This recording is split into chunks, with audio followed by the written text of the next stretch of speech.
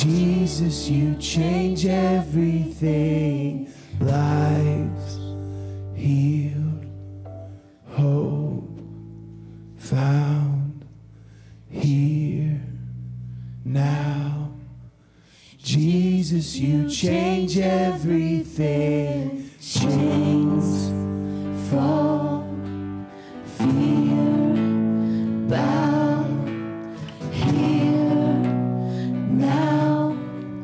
Jesus, you change everything. Lives healed, hope found here now.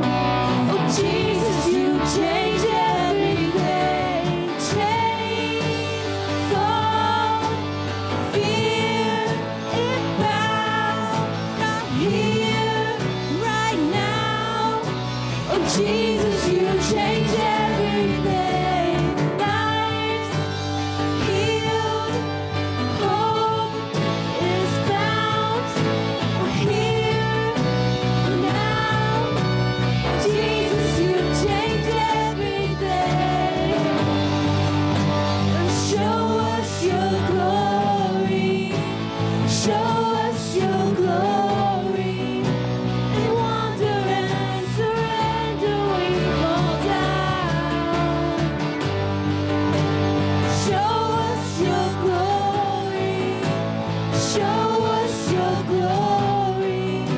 Let every burning heart be holy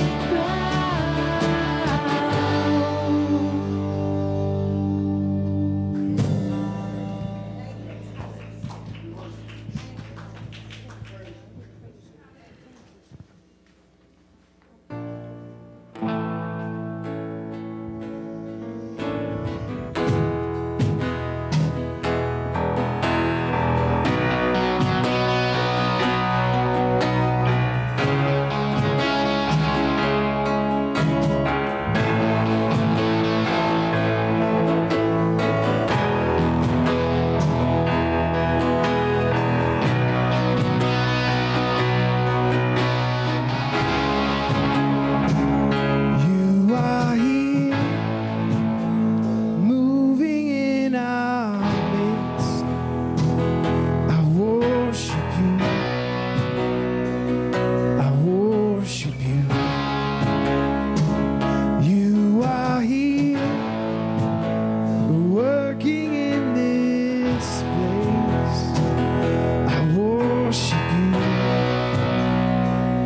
I worship you.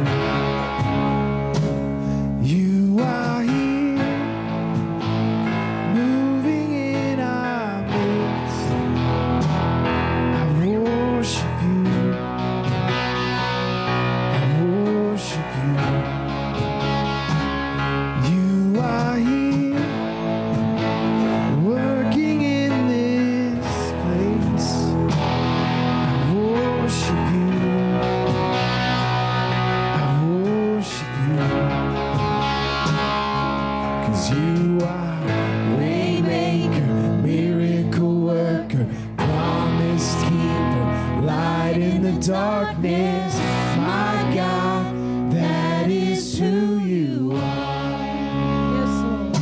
'Cause you are waymaker, miracle worker, promise keeper, light in the darkness.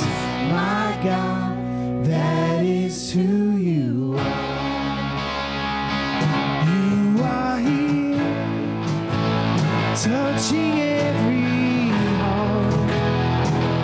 I worship you. I worship you. You are here, healing every heart. I worship you. We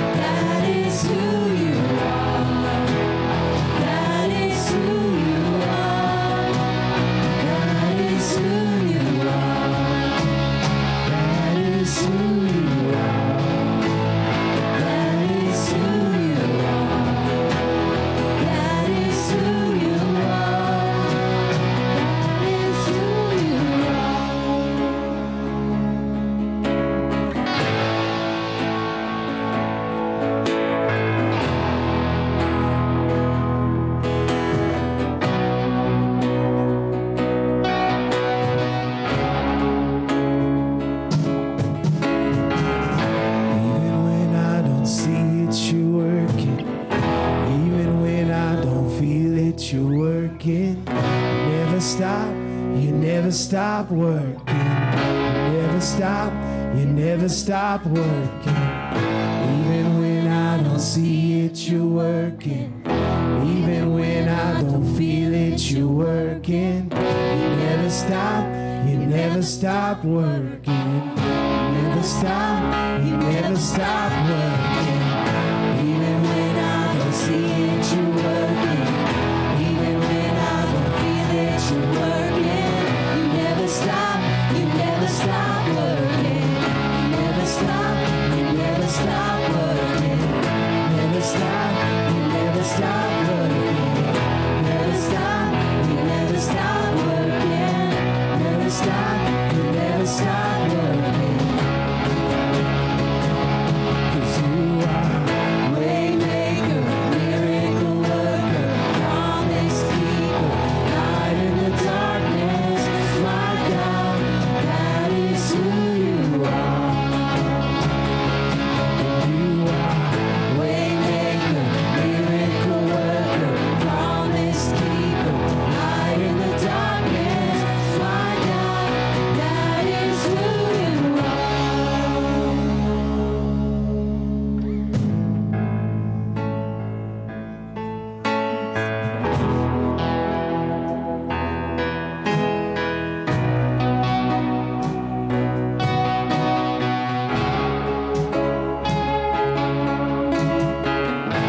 Even when I don't see it, you're working. Even when I don't feel it, you're working. You never stop, you never stop working. Never stop, you never stop working. Even when I don't see it, you're working. Even when I don't feel it, you're working. Never stop, you never stop working. Never stop, you never stop working. Waymaker, miracle worker, promise keeper, light in the darkness. My God, that is who you are.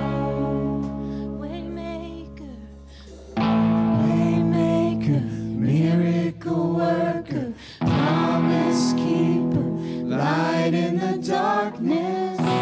My God, that is who you are.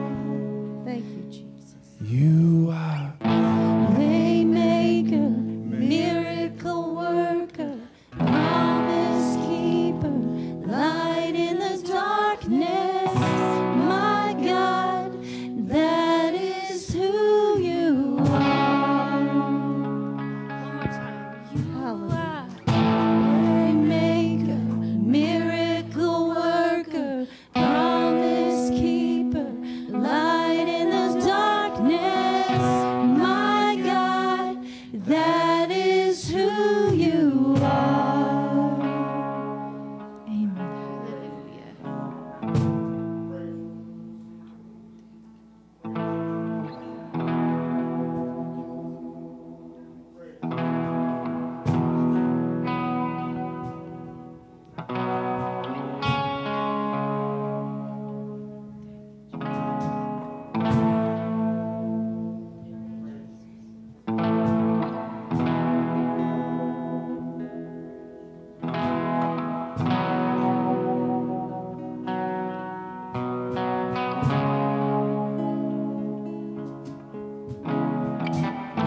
Even when I don't see it, you're working.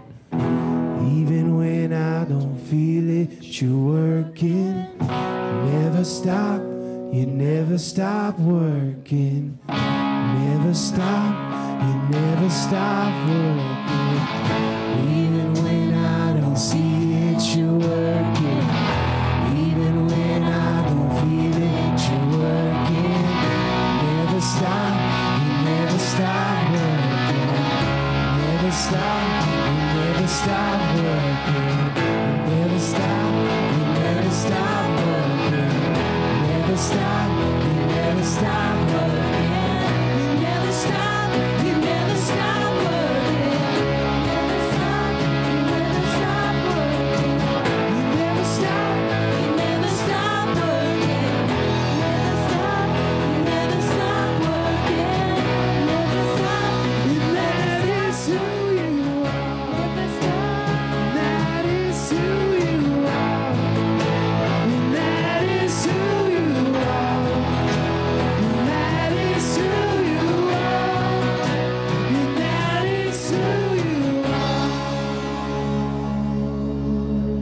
Hallelujah. Amen.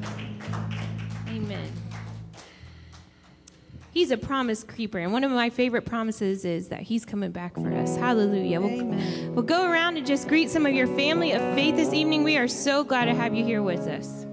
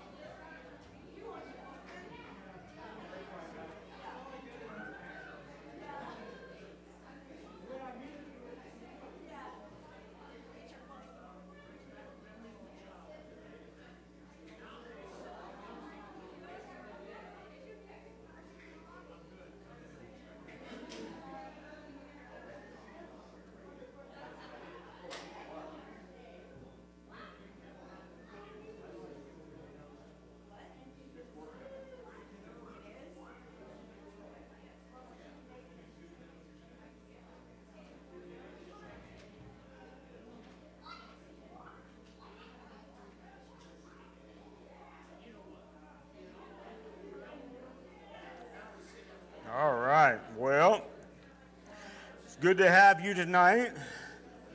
I'm excited to be here. I hope you are too. There was one other person that sounded like it.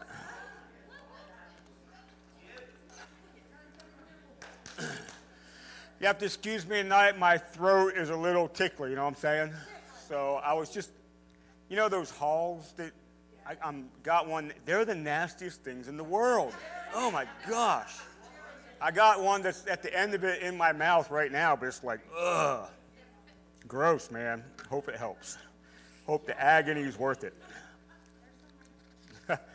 Okay, so we know about 10 o'clock the weather's supposed to so we will have you home by then. All right, I promise. If not, we can stay here. We got some fruit snacks in the basement we can live on. We'll be okay. Oh, yes. All over to Felicia's house. We're going to do a slumber party. Amen. I love you all, but I have no intention of ever spending the night anywhere with any of you. So I'm kidding. I'm joking. All right, tithe and offering. If you haven't already prepped it, there's some envelopes in the chair in front of you. Or if there's not one there, wave your hand around. One of the ushers will help you out. And let me pray over it, and you can come on down. Lord, we thank you. Be able to come to your house and be together tonight. I pray that you strengthen us together. And Lord, that we're people, long-term discipleship with you. And I thank you, Lord, for all of the blessings in our lives, Lord. As we give tonight, we give in just the response to the goodness of who you are. And Lord, we thank you for all the ways that your goodness is bestowed upon our lives. So many different things, so many different stories we could tell of who you are and how you do what you do. And we thank you for that. So as we give tonight, blessings on those who give. And for anybody who's struggling financially, Lord, I pray that you prove yourself faithful and show them that you make ways where there seems to be no way. And we thank you for that. In Jesus' name, everybody says, amen. Come on down. If you have something, some quick announcements. Don't forget this coming Sunday for 21 days, February 6th to the 27th, we're challenging you every single day to read the Sermon on the Mount. Amen. And it's Matthew chapter 5 through 7, a casual reading. Only takes 12 or 13 minutes or something like that. But just a challenge to get that into our heart. I think it'll speak to you. Also, a week from this Friday is the marriage night, so 2 back-to-back Fridays, the 11th and 18th. getting together from 7 to 9 p.m. each night, and we're going to talk about marriage, strengthening our marriages together, so that's important. Also, we got small groups happening, off church time, small groups. We got 3 ladies small groups meeting, 2 guys groups that are meeting, and then Joy Fellowship is another one. They're picked back up in March or something. Is that correct? So if you're interested in small groups, you're not a part of one, let me know, and I'll let you know who you can hook up with and find out when those small groups meet. I'm excited about small groups. And last but not least, before we get into the Word, don't forget, we're in the process right now of building our kids' church team. We're ready to separate age groups in the basements, amen, so in our kids' church area, but we need more volunteers. So if you're interested in that, or I'm just going to pray the Lord drops it on everybody's heart in this place, that way everybody signs up. But anyhow, if Lord dropped that on your heart, go ahead and sign up in the back, and we need 2 per room, so on base level. We should actually have more, but 2 per room, 2 in what we would consider the nursery, and then 2 in our main class. So anyhow, if you have questions about that, you can see Kenzie, who's down there with the kids now, or you can see me. All right, that's it. So let's get our Bibles out. And I've been telling you for a little while that we're going to start February's Wednesdays, and we're going to spend it in the book of Revelation, and that's what we're going to do. So if you got your Bibles, open up to Revelation chapter number 1. So, I don't know, for the next 4 to 6 weeks on Wednesdays, we're going to be in the book of Revelation. And let me just say this. We're going to do Revelation, I'm going to call it like this. We're going to do a slow roll. It's going to be a slow roll, okay? Because I think that I want to spend some time tonight and next Wednesday laying a bit of foundation before we get into some other stuff. I have probably read more books over the years, especially 25 to 30 years ago. I've probably read more books about the book of Revelation than any other book of the Bible that I've ever read. I have extreme interest in the book of Revelation early on in ministry. And it's an interesting book. Especially in the New Testament, it's different than any other book in the New Testament. It draws like you would find in Daniel chapter 7 through 12 in different places. So we're going to lay a foundation about the book of Revelation. So, but what I want to say is this, and what we're going to start doing, I think, over the next couple weeks before we get into some different things is, the book of Revelation, more than any other book of the Bible, has a tendency to take on a life of its own. It has a tendency to kind of get pulled out of the canon of Scripture and it's kind of floating around out here. And even things within the book of Revelation have a tendency to take on a life of its own outside of the context of Revelation itself. Okay? So it's important that we take the book of Revelation and put it back in the Bible. Okay? So in other words, Scripture helps us understand Scripture. That's a vital understanding to how the Bible is put together and how the Holy Spirit has worked to bring it together. So for instance, in my personal reading in the Old Testament, I'm in Leviticus. So you could just read Leviticus and go, oh my goodness, and see all the things there, the ritual laws and all this different stuff. But it is the context of the entire Bible that puts the context to the book like Leviticus, and we interpret Leviticus based on what we understand in the New Testament. That makes sense, what I'm saying. Revelation is the same way. It has a tendency to take on a life of its own away from the Bible, and all sorts of things are said about it and try to put into it. Or even sometimes things within the book of Revelation take on a life of its own. For instance, let's say the mark of the beast. All the things out there you could find about that, a lot of it is taken out of the context of Revelation itself. So what I want to do is I want to lay a foundation over the next couple weeks, bring it back into Scripture, and we're going to look at some different aspects about it. So the next couple weeks, foundational things. Then the week after that, we're going to jump into the 7 churches for a little bit. Then after that, then we'll get into what happens in chapter 4 the rest of the way through. Okay? So put it this way. We must look at Revelation responsibly. And often it is not the case when it comes to the book of Revelation. Now, I will say this. I said I've read a lot about it. So, of all the different readings over the many years in the book of Revelation, I have found some very compelling looks at the book of Revelation. But I have found, even in those compelling looks at the book of Revelation, I find a vast variety of what they're saying about it. That makes sense. And the more you look into it, the more variety you're going to find. So we're going to talk about that a little bit. But again, responsible look at the book of Revelation is extremely important. When I was a kid, we went to an Assemblies of God church. And I remember, I was in young grade school. So I'm guessing I was 6 or 7 years old at the time. And we were at a church camp for a few days. So literally out in the woods church camp. I'm talking about cabins, and they had service area. How many ever done that? Okay. And I'll never forget one day that the adults are having these morning sessions, whatever's happening. They had all the kids together, and they showed us a movie about the book of Revelation. And it was one of those movies that went along a dispensationalist look at the book of Revelation. I'll explain that in a minute. And it was one of those like the Left Behind thing. Now, I've never read the Left Behind series. Maybe some of you have.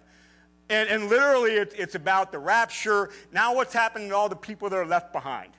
And the end of the movie, all these people are getting their heads chopped off, and even kids are getting killed. And they're showing this to us.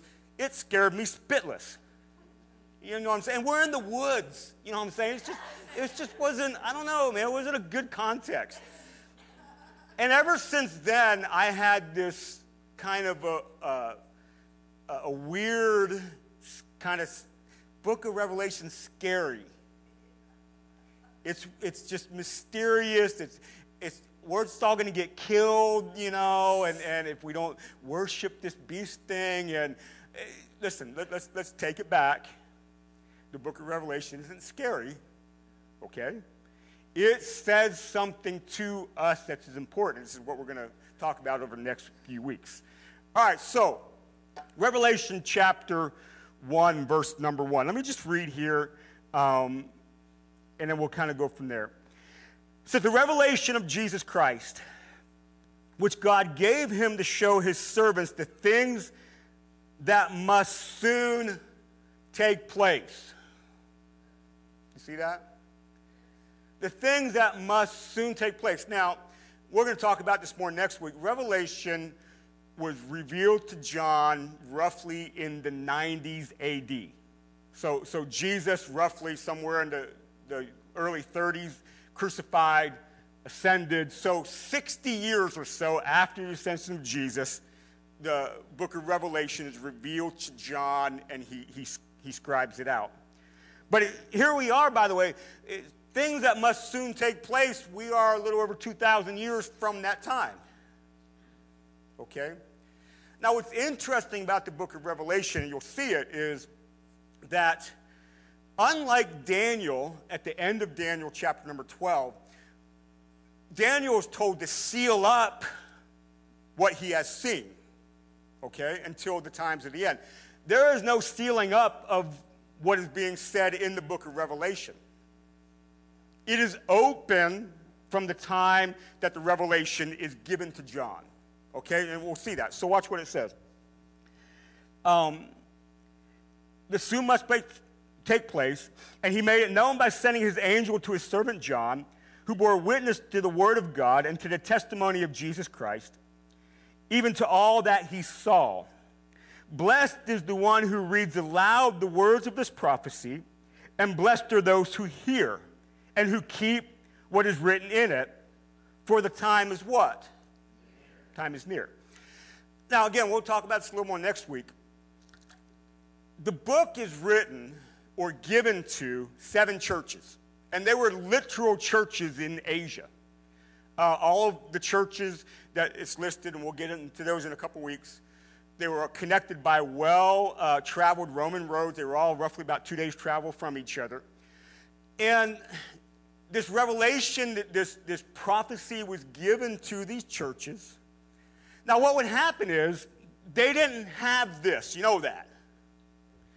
So what it was when John wrote down what he saw, either that was given to somebody or he himself, or copies were made and somebody would go to the church and they would stand up and read it. The entire thing. Okay, so notice what it says.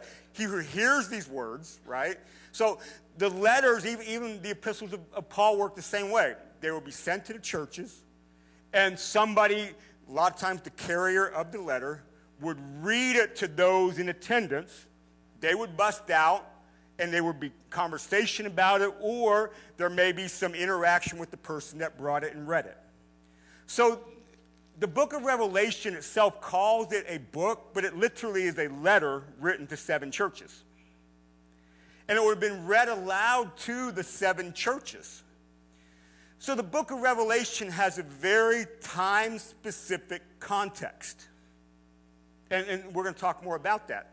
So it was read aloud, and let's keep on reading there. For the time is near. So John to the 7 churches that are in Asia. Grace to you, and peace from him who is, and who was, and who is to come. And from the 7 spirits who are before the throne of God. And from Jesus Christ, the faithful witness, the firstborn of the dead and ruler of the kings of the earth. To him who loves us and has freed us from our sins by his blood, and made us a kingdom, priest to his God and Father. To him be glory and dominion forever and ever. Amen. Behold, he is coming with the clouds, and every eye will see him, and even those who pierced him, and all the tribes of the earth will wail on account of him. Even so, amen. I'm the Alpha and the Omega, says the Lord God, who is and who was and who is to come, the Almighty. Now, jump back to chapter 22. So we just read the beginning. Let's read the end. Chapter 22. And let's pick up verse number 10. John 22:10. And he said to me, do not steal up the words of the prophecy of this book. Again, it was open prophecy from the time it was given. For the time is near. Let the evildoer still do evil, and let the filthy still be filthy, and let the righteous still do right, and the holy still be holy. Behold, I am coming soon. And again, this is constant repetition of that. Bring about my recompense with me to repay each one for what he has done. Again, I'm the Alpha and the Omega, the first and the last, the beginning and the end. Let's see, jump down to verse 18. And I warn everyone who hears the words of the prophecy of this book. Now, when it says that, what's it talking about?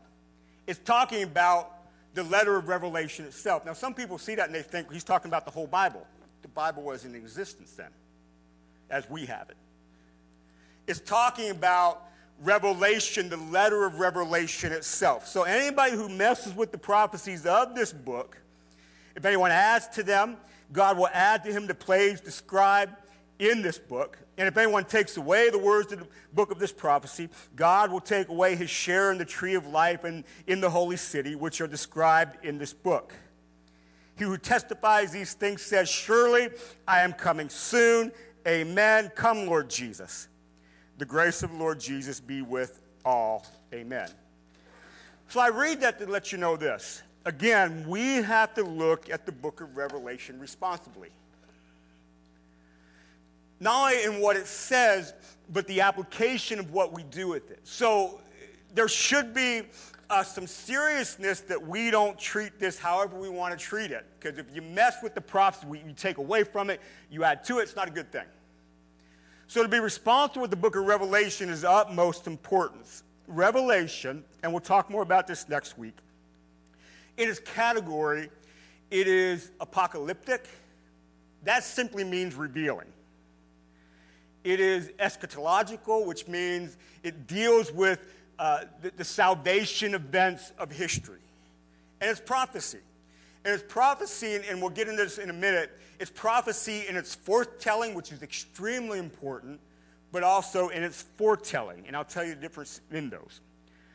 So here's a couple different ways that interpretation of the book of Revelation kind of happens. And I tell you this, and I go through this not to give so much information that you're confused.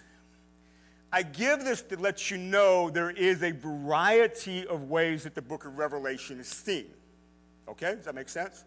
So, although it's much, much more nuanced than the couple different things I'm going to tell you, there's a couple different ways that maybe be big picture ways the book of Revelation is dealt with. And the first is called preterist. P-R-E-T-E-R-I-S-T, preterist. And a preterist look at the book of Revelation is that the book of Revelation, it meant something in its specific time context, that the hearer of the letter, when it was read aloud, would have associated it with things happening in their time, and it would have meant something then. And it was very foretelling in that time, but it's not really foretelling as a later, this is happening down the road stuff. Okay? You see what I mean by that? So what it says to the 7 churches, very applicable in the moment. What it said then in chapter 4 all the way through chapter 19, they would have connected it to things happening at that time. And then certainly the foretelling would have been future judgment, the return of Jesus. Okay? So that's one way we look at it. Then another way would be more what we would call a dispensationalist look at the book of Revelation. So a dispensationalist look would mean that there are stages and series of events that happen in order, and there are things that are going to happen in the future, right? Now, Justice back there, I actually have some slides for this series. So, Justice, there's a blue slide, okay? If you can find that one down there with the Revelation stuff on the Purpose Center. There's a blue slide, if you can find that, and throw that up there. Okay. That was it, right? You had. Okay. This is some breakdowns of dispensationalist look at the book of Revelation. So, a dispensationalist look at the book of Revelation will draw from the book of Daniel. It'll draw from Matthew 24. Okay? So, I'll give you an example. In the book of Revelation, nowhere does it mention an abomination that causes desolation. Did you know that? But the abomination that causes desolation is found in Daniel, and it's found in Matthew 24, and it's parallel in the book of Mark. Why do we talk about the abomination that causes desolation with the book of Revelation? Because we draw from other places in Scripture to it. So Daniel chapter 9, I believe the 70 weeks of Daniel chapter 9 is sort of overlaid with what we say we find as a 7-year tribulation in the book of Revelation. And it draws then an abomination that causes desolation to it. Does that make sense? Do you know the book of Revelation doesn't have the word Antichrist in it? Did you know that? Not there. But what they do is, you got the beast that comes out of the sea in Revelation 13, and many people then say, well, the man of lawlessness of 2 Thessalonians chapter 2, and also the Antichrist of 1 John, is the beast that comes out of the sea. And they draw those in and say the beast is the Antichrist, even though the book of Revelation does not say the beast is the Antichrist. So a dispensationalist look draws those things together and then adds the rapture of the church, which we would find in 1 Thessalonians 4, 1 Corinthians 15, different places like that.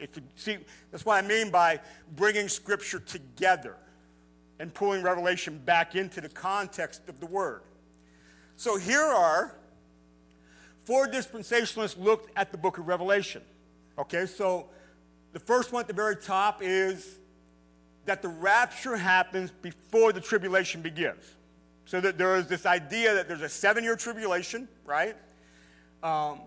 Connected in there, you have throughout the Bible the day of the Lord or the day of wrath and things like that would happen at the end of tribulation. So I know somebody that I respect very highly, their understanding of Scriptures, that they hold a pre-tribulation rapture of the church. Now, so that movie that I said I watched as a kid, it was based on that. So all the Christians were raptured out, And those who were left behind had to deal with and navigate marks of beast and all this different stuff to be worthy then to be counted among the elect. That's why they were being killed. So if you hold a tribulation rapture before the tribulation, you would not be here for the events like the mark of the beast and things like that. Okay? The second one would be a mid-tribulation rapture. Mid-trib rapture. You ever hear that term? So sometime in the midst of 7 years, 3.5 years in, the church is raptured out. Then there's dispensation, look, post-tribulation. That at the end of the 7 years of the tribulation, the believers go through, they're raptured out at the end. So they would then be here for the things like the mark of the beast and things of that nature. Then they're raptured out. Now, this last one, this was the dispensationalist look that I grew up in as a teenager, later in life. The pastor of that church, who I respect very highly, his understanding of Scripture, he held that before the great day of the Lord, at the end of the tribulation, the church is raptured out. It's called pre-wrath rapture of the church. So I don't show you this to confuse you. I show you this to say there's a lot of different ways that people see it. But let me tell you something. None of these are a hill to die on. How many know what I'm saying? See, the reason that you have these things is because there are things in the Bible that sort of can back up any one of these. You know what I mean? So that's why I said all the reasons I did, you find different views, and a lot of them fall into stuff like this. And well, wow, that makes a lot of sense why it would be pre-wrath. But man, it also makes a lot of sense why we're not here for the tribulation. The Bible says we're not appointed unto wrath. And you see what I'm saying? So none of these are hills to die on. Okay? So our look at Revelation, and by the way, Al's got some, you can pick these up when you go. They're bigger bookmarks.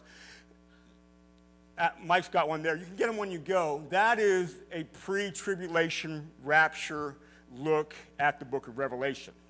Okay? So if you want one of those to kind of break it down a little more and take it with you and look at it.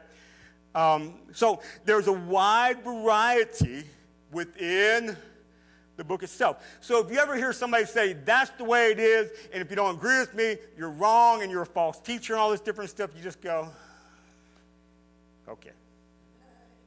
And I generally just discount it right away. You see what I'm saying? By the way, within that, now there's different ways of seeing what we would call allegory versus literal within the book of Revelation. What do I mean by that? So, beast coming out of the sea in Revelation 13. Some people see those events and things like that, and you see all sorts of creatures, and it's really, if you look at the book of Daniel, you see sort of these kind of creatures. The book of Revelation is in the same prophetic genre of the book of Daniel. You see visions of creatures and all these different things. The book of Revelation, some people would say that beast, there is going to be a beastly creature literally come out of this sea.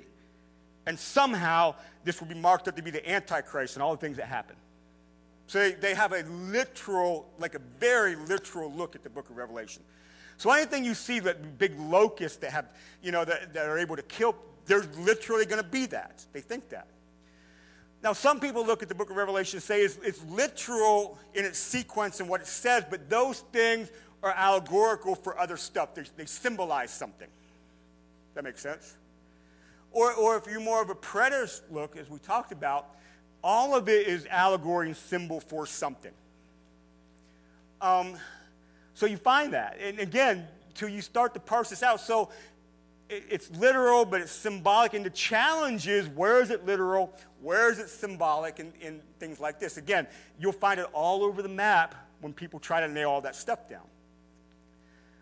Now, what's important to this then, having said all that, is that there is a foretelling of the book of Revelation and a foretelling of the book of Revelation, and that makes a difference to how I approach it. Okay? So if you're going to try to nail me down, I'm going to say the book of Revelation is literal, symbolically where it's symbolic, And where it's in symbolism, we're not going to go free for all there with it. Okay, we need to keep it in a context. But it meant something to those who heard it in forthtelling, okay, that teaches us something today, but there is a forthtelling of things to come at the same time. And I'll show you something about that at the very end before I close tonight. So, when I talk about forthtelling versus foretelling, let me explain that. So again, foretelling is a prophet saying, and this is going to happen. Then at some point that happens. So the prophet Isaiah, and the virgin will be with child, right? That's foretelling. And then 700 years later, the virgin with a child and Jesus is born. But what we think often when we think about prophets, we only think about foretelling, and we're missing a much larger picture of what's happening with a prophet and the office of a prophet. Now remember, the office of a prophet and the gift of prophecy are not the same thing. The gift of prophecy, edification of a church, but the office of a prophet works in different things. It can involve foretelling, but the foretelling is sort of like this. So if you read the Old Testament prophets, and John the Revelator that received this revelation and wrote these things down, he is very much in the tradition of the Old Testament prophets, okay? John, in that tradition, has something that he's saying as much as what he's saying is going to happen. So in the Old Testament prophets, you'll find often if you read through them that they're constantly coming to Israel and saying, you are in idolatry and you are in injustice towards how you treat people. That had nothing to do with telling them something that's going to come. It was reminding them what God had said, right? And there were times because they were in sin, then they'd say, okay, now because you're in sin, here is what is going to happen, and this is judgment. That makes sense? So foretelling is a reminding of what God has said and an exposing of whatever it is against what God has said. So the book of Revelation contains a foretelling, and that's what we're going to really key in on in two Wednesdays from now. So as much as it has foretelling, it does. If you miss the foretelling, then you're just going to be sitting around going, when's this stuff going to happen? And if you do that, you miss the whole point of the book in the first place. You miss the whole point of the letter. You miss the whole point of the revealing. What it said to those who heard it at the time when the letter was read means something to us today because these things are still in action. It means something. So we're going to look at the foretelling so in a way that kind of puts context to our current situation of how we are experiencing life right now. All right. Are you still with me? I'm not losing you, am I? Okay. Sometimes when I'm up here, I'm wondering, have everybody already zoned and counting the lights out the window or something like that? So we're all still here, right? Okay. Now, back to what I said. The reason I believe the foretelling is important is because of what we said before. John was not told to seal up the words of the book to a later time. It was open from the time that it was given. That means it had very real-time meaning for whenever it is heard. Even if the actual events of the book of Revelation are not happening now. So one of the biggest questions that I get asked over the years because of things that pop up in the world is, are we in the last days? How many ever asked that question? And I always say, well, yeah. The Bible says at Pentecost, the Spirit will be poured out in the last days. Joel, right? Prophet Joel said that. And then Peter said, when the Pentecost came, Peter said, and this is the fulfillment of Joel. So when the Spirit was poured out, the Bible says that we were in the last days ever since the day of Pentecost. Now, somebody always says, well, okay, almost like, haha, that was funny. But no, are we in the last days? You know what I'm saying? In other words, they're asking, are we in the events of the book of Revelation? That's what they want to know. Kind of like this. and people that talk to me about this, I'll say, look, if it fits, it fits. If it doesn't fit, don't try to jam it in there. It's kind of like putting a puzzle together. It's the example I use to everybody who asks me that question. You ever put a puzzle together and you think a piece fit, when you put it didn't quite fit, and then if you nub it down, you knock a corner of the piece up? If you have to knock corners up to make it fit, it's not there. So quit trying to jam it in there, okay? If it fits, it fits. If it don't, it don't. So are we in the tribulation period of the book? That's what they're asking. Are we in the tribulation period? Is this what that's saying? Well, if you're taking a very literal approach to the book of Revelation, chances are no. But if you're saying, well, I don't take it literal, I take it that's symbolic for this, then it's like, well, I guess anything's possible. You see what I'm saying? So we have to look at it responsibly when we get into those conversations. So I'll talk about that in a second. But it is an open book. But let me just say something about prophecy. This is sort of off the subject, but it was on my mind when I was putting this together. When you have people out there that claim to be prophets, and they're doing a lot of foretelling, this is going to happen, and this is going to happen, and this is going to happen, this is going to happen. The church has got to get way better at judging this stuff. Because there's a lot of mess going on out there. The prophecies of the Old Testament all dovetailed to who? Jesus. Ever since Jesus came, the mantle office of the prophet and the things that they say should always be connected to Jesus in some manner, because he is the fulfillment of the law and the who? The prophets. So this book of Revelation, and we're going to talk about the big themes of Revelation. One of the big things of the book of Revelation is the Christology of Jesus, the Alpha, the Omega, the one who was and is to come, and how it correlates, how it says the same thing about God in there. It's rising to make sure that Jesus is on the level of deity that he is. It dovetails to him.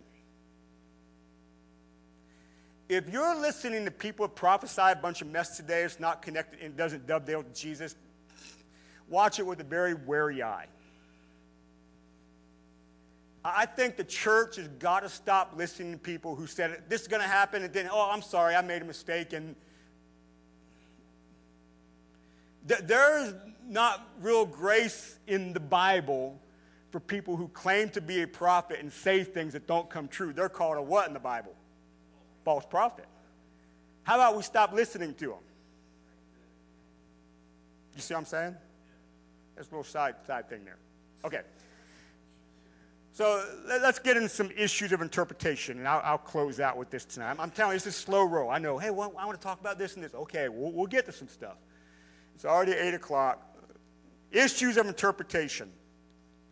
The first big issue we find in interpretation of the book of Revelation is that in there is no foretelling. It's all about foretelling and what events are fitting into it. Okay, so we'll talk about that more. That is the first big one.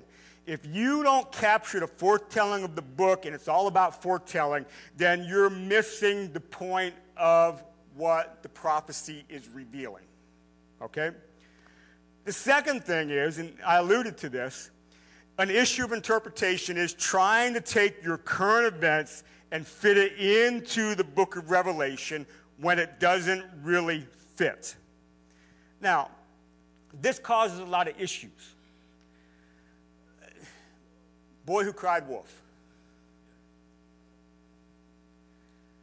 We can cry wolf so much that unbelievers won't listen to us anymore.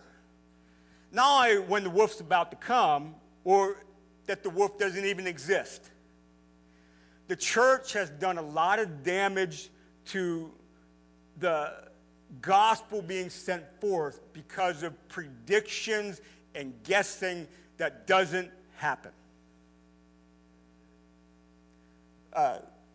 So I'll tell you a couple stories. I got a couple slides to go with this. So I heard a guy speak, this is years ago, I heard a guy speak, and he had a resource table with books, and I was out there flipping through the books, and I found a book, and this guy wrote a book that he figured out who the Antichrist was. Literally, there's a book on his table. With a name. And some guy in the Middle East, he was a big oil, whatever you would call him. And literally his name was in the book. He figured him out through things in Revelation, through the 666 and working all that. Well, that was 15, 16 years ago. The guy in the book is not alive anymore. So this guy wrote a book guessing, but he thought he was right. Now, you imagine if somebody took that book and, oh my gosh, and bought a bunch of copies and passed it out to people they knew. You got to read this. I mean, we're writing the book of Revelation. You got to read this. And after a few years, everybody's going, psst. Are we helping to advance the gospel with this stuff? Absolutely not. Now, what's interesting is I met a guy and became friends with him that actually used to work with that guy. And I'm not putting any of these people down we're going to talk about. And I said, hey, by the way, and I asked him about this book. He goes, you know what? We had a meeting, a staff meeting. He told us, and we were all like, don't write it. Don't write it. You want to tell people, but say, well, I'm just thinking, don't put it in print. They cautioned him against it, but he was so sure of himself. Everybody who does this is extremely sure of themselves, right? I was walking into Walmart one time. You guys know I used to have a television show, right? 12 years I was on a television show locally and internationally, show for teenagers. I was walking into Walmart in Sydney one night, and I got into Walmart, and that Sydney Walmart used to have a bench right inside the door. And I was walking past, and some older lady sitting there going, hey, did you know that Saddam Hussein's in the book of Revelation? I went, oh, really? Now, if you know anything about poker, that's my tell. If you say something to me and I go, oh, really? Chances are I'm entering the conversation skeptical. All right, I just gave myself away. So I said, really? And I don't want to be mean, so I went to listen, and she's talked to me so much, I sat down beside her. And she's just going on, and it says this and this, and I was actually entirely fascinated. And she'd explain to me, this was after the first Gulf War and before we were getting back in the Desert Shield and doing all this different stuff. And I don't know how long I was there. And eventually another older lady came out, and she pops back up and said, hey, I was just telling the TV preacher about Saddam Hussein. They just walked out of Walmart. I was just like, okay. But whoever she was receiving information from, she was dead sure that the events of the Middle East that were happening because of war and things like this, Saddam Hussein was in the book of Revelation.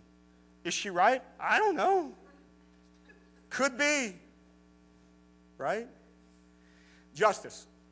The book that says 1988 on it. You can find that. It was a white book. It says 88 reasons why the rapture will be in 1988. How many of you weren't even alive in 1988? Okay, well. Now again, I'm not saying this to put anybody down, but I'm just giving you examples. I didn't ever read this book, but I knew of it. This person believes they found 88 reasons from Scripture why the rapture was going to happen in 1988. They were wrong. They put it in. They believed so much in it, they put it in print, right? And as often you'll find is, by the way, the events of Revelation, people try to tie it to the Jewish feasts and things like this. Okay, so that's what this person was doing. Now, there's one right next to it, Justice, that just looks, it's white, just has some writing on it. Okay? So notice it says 88 reasons why, okay, predicted that, okay. When he realized he was wrong, he wrote another one in 1989. And he said that he miscalculated some things so when they recalculated, it ended up in, but notice that he wrote another one in 1993 and 94. You see what I'm saying? All right, put the other one in 1994. This is by another guy. You guys might know this guy, Harold Camping. He predicted, originally 1994, would be the end of things. Now, he was around long enough that in 2011, I believe, he and his sect of followers started saying that the end of the world was going to start happening in May of 2011, and by October of 2011, it would be finished. We were driving to Florida. No joke. We're going down 75 to visit her family in Florida, and we passed a couple vans that had this written, and that chalk stuff on their vans. They were followers of Harold Camping, putting it out there, you got to repent. And this was in the summer of 2011. The end of the world, Jesus is coming. And he didn't. Now, these people are driving down a busy highway, and everybody's seeing this. Are they helping the cause of the gospel? No, they're not. So we have to see things. You can put the Revelation thing back up there. You have to see things in a way where we hold true to the prophecy, treat Revelation with respect, and hold to the message that it says without guessing and predicting and putting times, and then we're wrong. And then we're the boy who cries wolf. Now, what's amazing, by the way, the first one, 88 Reasons Why the Rapture Happened in 1988, I had that stuff, and I was just on Twitter. I'm a Twitter guy. I don't Facebook. I like Twitter. I ran randomly into a Twitter thread about that 1988 book. And somebody in the thread said, yeah, my parents helped finance that book. And they were just going on, how about that guy? You know what I'm saying? Again, back to this whole prophecy thing. A lot of these people that do this prophesying, not only they do it without any kind of authority in it, but they often financially profit from it.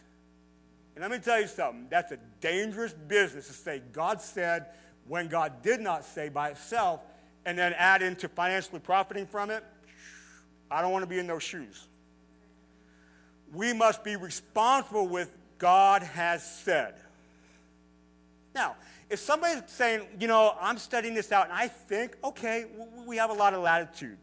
But this whole thing, I just know it's going to happen. You can put your bottom dollar on it. Let's be careful. So the last issue with interpretation then rolls into this. We can be so consumed by this kind of stuff that we miss big picture Christianity. I think we're in the last days, so I quit growing in love. Does that make sense?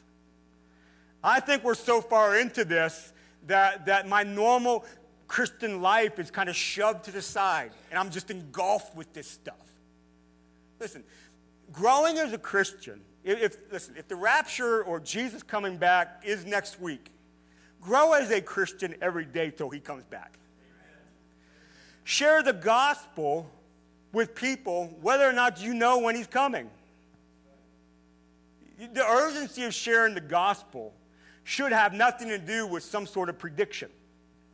I share the gospel because we know Jesus is coming back. When? Who knows? We know judgment is coming. When? Who knows? We know these things will happen. But let's not get into interpretation issues with the book of Revelation. Does that make sense?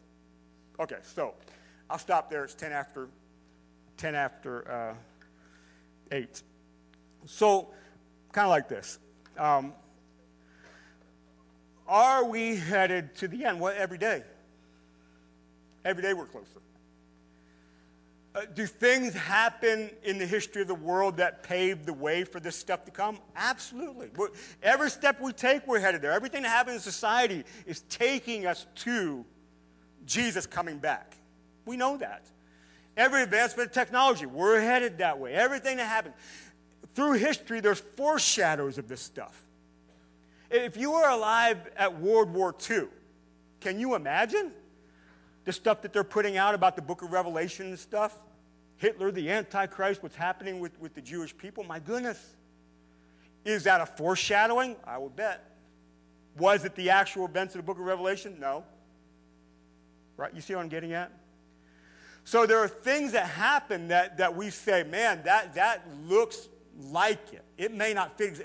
Yes, they're foreshadowing. They're types. They're taking us somewhere.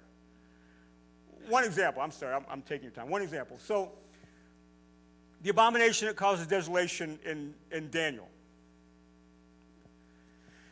In the intertestamental period between 400 years, roughly, between what we find of recorded books of the Old Testament and Matthew. So Malachi to Matthew, there's about 400 years, right?